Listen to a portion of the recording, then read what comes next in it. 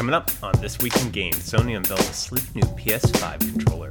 Riot breaks Twitch records, but with the help of outside forces. And Sony drops $400 million for stake in one of China's top video platforms. Coming up, This Week in Games.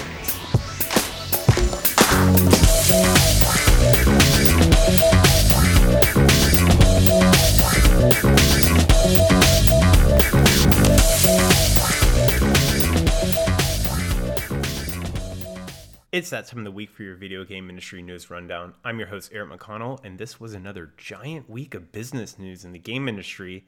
And it really proves you don't have to be face-to-face to either raise millions of dollars or spend millions of dollars. So let's kick off this episode with the industry news rundown. First up, Sony reveals that DualShock 5, the DualSense controller. So on a PlayStation blog post, Sony reveals the PlayStation 5's newest controller, the DualSense. It looks like a slightly wider and more robust design than the traditional DualShock controller we know and love. The button seems smoother, possibly less elevated, but honestly, these are just press pictures, so we'll have to really see when people get their hands on them, some videos, some 360s. The touchpad is returning, but this time along with haptic feedback for the pad. Sony hopes this leads to more adoption and innovation from developers using the touchpad in creative and new ways. The L2 and R2 controllers will also have adaptive feedback, so Sony explains that basically you drawing and shooting a bow should feel completely differently than you firing a gun in different games. So that's very, very interesting. The share button returns, but the controller also features a built-in mic so that headsets are not necessarily required, though still recommend it. Frankly, I was sleeping on the PS5. Of course, I was going to give Sony whatever money they wanted for it, but I wasn't particularly hype. I mean, it just felt like I thought this last console generation was the last generation of consoles, so the PS5 to me really feels like the last generation of consoles. But now I'm looking at it, and it looks like Sony is making intelligent, innovative design decisions that will hopefully pan out and kind of make the PS5, a good iterative step in the gaming console generations. Sony historically has been more conservative than Microsoft. Microsoft shipped the Xbox One with the Kinect bundled with it. And everyone feels conservative to Nintendo, who feels compelled to completely redesign controller paradigms every console. So it's pretty interesting to see Sony, make good iterative design choices that, frankly, the other two haven't dived in. Like Nintendo, surprisingly, they have rumbles and shakes, but they haven't really dived into haptic or adaptive controllers. So honestly, I can't wait to see how this feels. Sounds like hype, but I truly can't wait to see how this feels. All right. Next up, Riot's new team-based shooter, Valorant, breaks a Twitch record, but there's more to the story. So despite being a closed beta game, The Verge is reporting that Valorant breaks the single-day hours watched record in a single category, Twitch record, at 34 million hours watched for Valorant. And it also is the second highest peak concurrence behind Riot's own LCS 2019 championship. All of this is not how it seems, however. So Valorant is in closed beta worldwide, but viewers can join the closed beta themselves by watching specific sponsored streams. So Riot is taking a page out of the Escape from Tarkov book by gamifying Twitch viewership in a certain way. Naturally, Riot is paying the top streamers like Dr. Disrespect and Summit1G. I don't even know if I'm pronouncing that right. I do not keep up with top Twitch streamers, so sorry if Summit1G is not. It's probably like Summity or I don't know. Who knows? I'm old. Riot is following the same playbook that we saw in the Battle Royale wars of 2019 and 2018, paying top streamers of your competitive games to exclusively stream your game, and then hopefully they stick with it and you do a kind of zeitgeist shift away from older games. Personally, the squad-based shooter is really not my forte. I mean, everyone says this, and it really is true if you watch it. It really looks like a cross between Counter-Strike and Overwatch, but I can't truly comment on whether I think Valorant has a future. Of course, it's a new game. Everyone's hype on new stuff. It's all novel, right?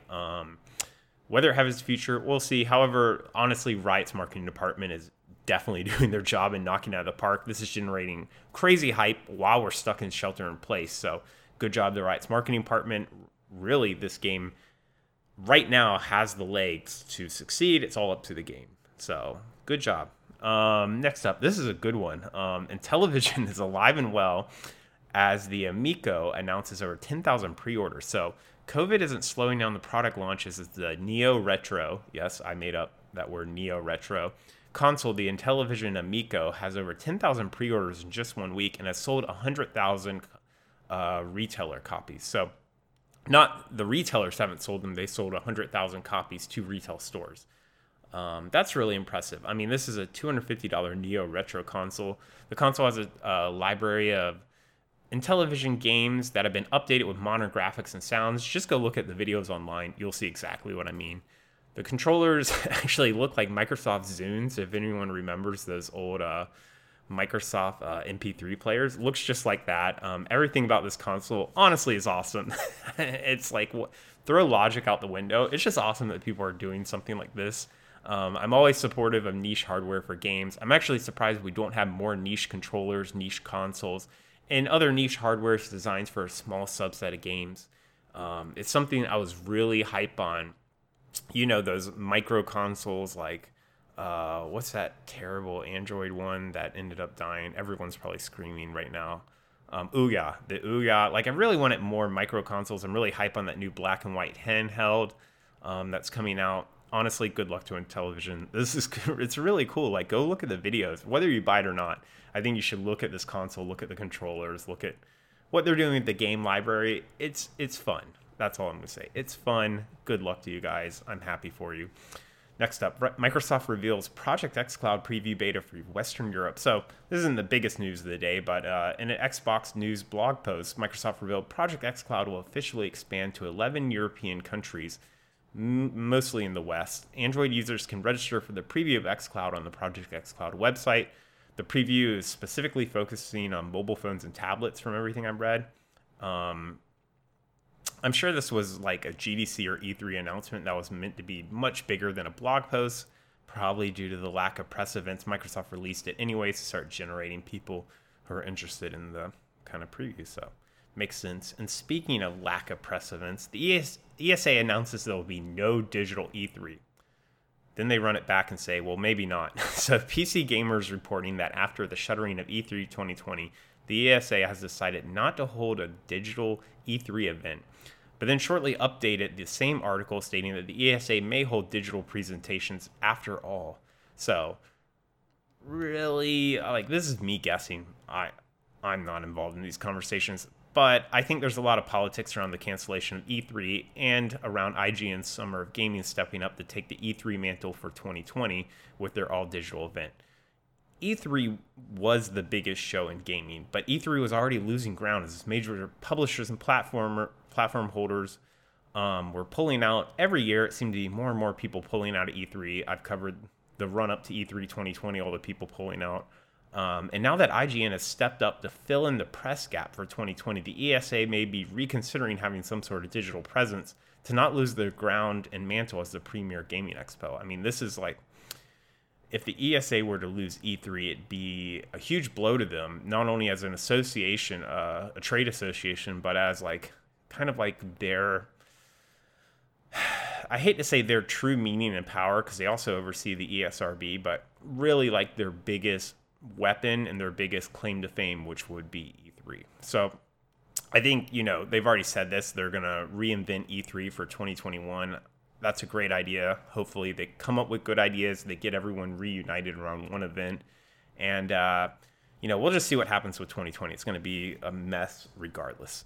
Next up, this article sucks. I really feel bad for these developers. So Rogue, Super Evil Megacorp's partner, officially shuts down all Vainglory servers outside of China, citing server costs. So, going to Vainglory's subreddit on Reddit to break the news, Super Evil Megacorp's CEO, Christian Sergestral, stated that they were working around the clock to take control of Vainglory's servers. So, Sergestral basically cited that the failed project Spellfire as a possible black mark, and the partnership between Rogue and Super Evil Megacorp, and Rogue basically abruptly shut down all of Vainglory's servers, and it's unclear whether Super Evil Megacorp knew this was coming and how much time they had to prepare for this, and cite a message But reading the subreddit, it really reads like Rogue just woke up and was like, "Oh, you guys are done," and just shut down all the servers. All the players can't access the game. It's pretty messy. NetEase will continue to publish Vainglory worldwide, but honestly, it's really bad. Like it does read like Rogue just woke up and decided to shut down Vainglory due to server costs. Either way, extremely, I don't want to say childish, but in the same vein of childish to screw over a partner like that. It'll make any developer think twice about partnering with Rogue in the future. And I 100% am sure that there's another side to the story, but without Rogue releasing a public statement of their own about the events from their own perspective, this is terrible PR for Rogue. So Rogue just shuts down Vainglory servers. They're a partner with Super Evil Megacorp, and then Super Evil Megacorp has to go to Reddit and be like, well, they randomly shut down our server, so we're working around the clock to get you guys the game you love. And Rogue says nothing as far as I can tell right now. So pretty messy situation. I feel really bad. Vainglory clearly has a passionate fan base that's still engaged, and hopefully Super Evil Megacorp can support them while working on the 2 upcoming projects. All right, let's get to the business news. All right, first up, Sony pays $400 million for a 5% stake in Bilibili. I'm sure I'm pronouncing that wrong. Sorry. Bilibili is one of the top entertainment platforms in China. It's basically a video platform, kind of like YouTube, but instead of adding comments in a thread below the video, you can add subtitles or comments anywhere on the screen at any point in the video. And it makes it like a cross between a living live forum and a video. It's very interesting. Go check it out online. It mainly features animation, games, and comic videos, and claims to 130 million monthly active users, which is absolutely amazing. According to Gamasutra, Sony is paying $400 million for 17.3 million newly issued Clash Z shares. Clash Z shares, which I had to look up on what the hell those are on the Investopedia, are generally using mutual funds and are the class of stock shares that employees buy who buy into the company that they work at the fund for. So if you work at a mutual fund and you want to buy into the mutual fund, you don't do it through regular channels. You buy it through these Clash Z shares, which are available to employees. And they have some advantages. You can go read the nuances on what advantages they have versus what they don't. Sony stated this investment was for collaboration related to anime and mobile game projects in China. Bilibili was described as the most popular video app for Chinese people under 30. That's how a bunch of people have described it. So it makes sense that Sony would want this as a strategic partnership for them to launch new anime or mobile games in China. You know, most of you are going like, Sony anime, what? You got to remember, like, Sony was the one who did Full Metal Alchemist. So Sony's very big into anime space. They just aren't like anyone like a Shonen Jump or something, but they're pretty big in it. And obviously mobile games is a giant market in China. Next up, the Embracer Group, THQ Nordic's parent company, raises another astounding $164 million for acquisitions and investments. So this company has been covered numerous times on This Week in Games before, including an episode where I did a deep dive into their structure and history last year. But this last string of fundraising has me pretty excited. GameIndustry.biz is reporting the $164 million will be for direct issue shares to investors. The Embracer Group, it's on its way to becoming, honestly, like one of the top games holding and investment firms in the world, behind the likes of Tencent, NetEase, Activision Blizzard, and Nintendo. It seems that every year this company raises between $150 and $250 million for expansions, and just earlier in February they dropped over $500 million to acquire Saber Interactive. Honestly, the real question for me is like, what is the $160 million earmarked for? Clearly they have a target. Who are they? Who out there is looking to offload this kind of assets to a holding group? I mean, if you have to think about it, like, how many companies are truly worth $160 million? And there's a lot of them, but how many of them are also willing to give it up? It's pretty exciting. So, whenever the Embracer Group has a war chest, they're going to spend it. So I'm sure we'll find out in probably like 4 to 6 months. And I'll cover it right here for you guys. Next up.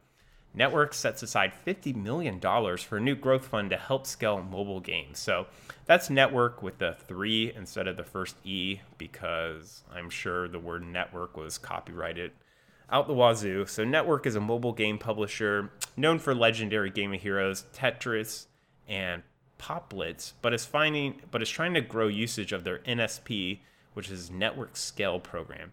NSP is a marketing analytics and deploy and manage ad campaigns, kind of like service. This is something that a lot of large studios have as internal technology tools. So at Zynga, we have these built internally, proprietary to Zynga, but smaller studios honestly could get infinite benefit from these because, frankly, they don't have time to invest in solutions themselves and make them from scratch. And they also probably don't want a patchwork of Frankenstein of individual tools. So having these tools all bundled under one company that's responsible for them makes a lot of sense. According to Network's website, the $50 million growth program has 3 steps. Number 1, you create an account. Number 2, if there's a good fit, we'll run up to $10,000 worth of performance marketing campaigns on your game and share the results with you. Sounds great. Spend $10,000 on my game, please.